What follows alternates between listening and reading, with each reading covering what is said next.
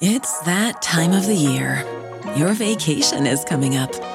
You can already hear the beach waves, feel the warm breeze, relax, and think about work.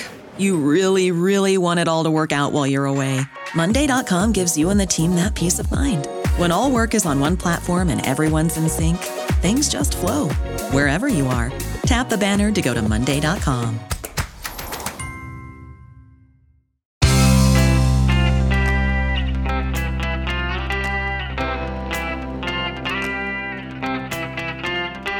Changing your life one story at a time. This is the Chicken Soup for the Soul podcast with Editor-in-Chief Amy Newmark. Hey, it's Amy Newmark with some instant inspiration for you from Chicken Soup for the Soul. And today I want to talk about one of my favorite topics, and that is how much we learn from our mothers.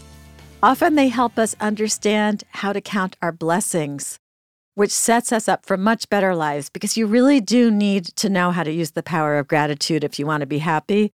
I'm sharing two stories with you today in which girls learned a lot about gratitude from their moms, including at that time of year when that is sometimes most relevant, and that is Christmas time.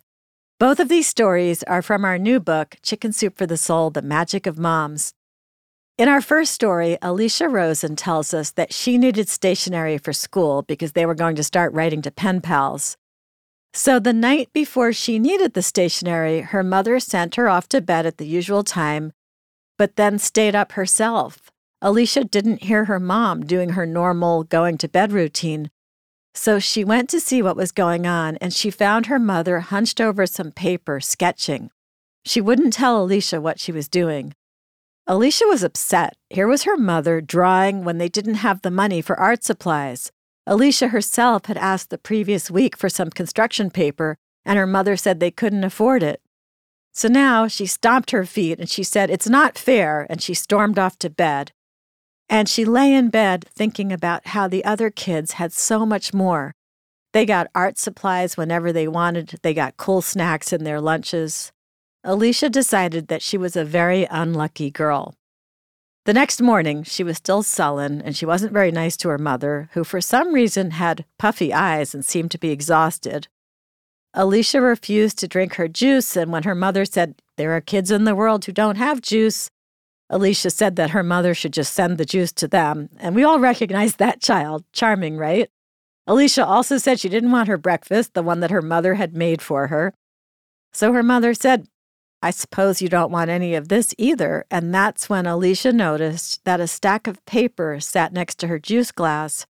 Her mom had made homemade stationery for her with perfect drawings of Alicia's favorite characters like Disney characters and Smurfs.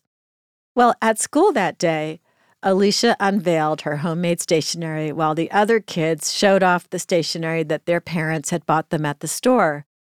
At first, Alicia thought that maybe she should trade away some of her homemade sheets of paper, but then one of her classmates started complimenting her and said that her own mother couldn't draw a stick figure. So Alicia ended up being grateful to her mother and proud of her for making that stationery. She wrote letters to children in Ghana, Vietnam, Nicaragua, and Korea, and she imagined their smiles as they opened the envelopes containing her mother's drawings. She says, "For the first time, I realized that I was the luckiest girl in the world." Kim Childs has her own story about learning gratitude when money was tight in their household. When she was 8 years old, her family moved from New Jersey to Massachusetts so her father could start a business in the town where he'd grown up.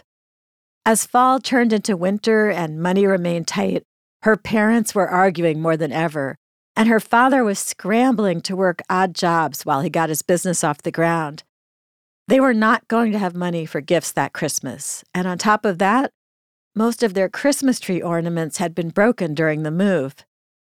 Kim's mother, though, ever resourceful, assembled an impromptu craft station on their picnic table. "We lost our Christmas ornaments," she proclaimed, "so we're going to make our own." She had gathered spray paint, sequins, and glitter to adorn the unlikeliest of decorations. aluminum can lids. She'd spent the past week removing and saving the lids after opening the cans that they used for their meals. And she was cutting those metal lids into stars, bells, angels, and Christmas trees for the kids to decorate. Kim and her brothers got to choose their shapes and decorate them. And as they did it, they sang carols, they talked about their new teachers and classmates, and they admired their mother's creativity. They had a blast, and it felt like the Christmas season again, despite their financial troubles. Kim says that December afternoon at the picnic table was more memorable than most Christmas mornings full of shiny paper and expensive gifts. To this day, my brothers and I speak fondly of our tin can Christmas as we point out the few surviving ornaments on our parents' tree. Primitive, yet crafted with love and hope, they are more precious than most of the glittery, store-bought new ones. Kim developed an admiration for her mother's creativity, resilience, and ability to bring love and light to their days, no matter how dark her own were. There she was, struggling with 3 kids, financial hardship, persistent migraines, part-time jobs, and a business to co-manage. Kim says the magic of that particular Christmas came directly through my loving mother, who could turn tin cans into angels and darkness into light. I'm Amy Newmark. Thanks for listening to these stories from Chicken Soup for the Soul, The Magic of Moms. Come back to listen to more of them on the Chicken Soup for the Soul podcast. You can pick up a copy of the book at Walmart, Target, Barnes & Noble, Books A Million, Amazon, and wherever else you like to get your books. Just look for the beautiful cover that shows a green garden filled with pink flowers, and use the book to say thanks, and I really was listening, to all the special moms in your own life. Come back for our next episode to hear stories from our new humor book. I'll be sharing 2 stories in which children embarrassed their parents in quite a hilarious way.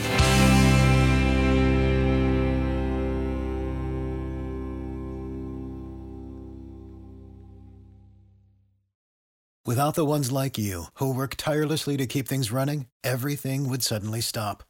Hospitals, factories, schools, and power plants, they all depend on you. No matter the weather, emergency, or time of day, you're the ones who get it done. At Grainger, we're here for you with professional-grade industrial supplies. Count on real-time product availability and fast delivery. Call, click Grainger.com, or just stop by. Grainger, for the ones who get it done.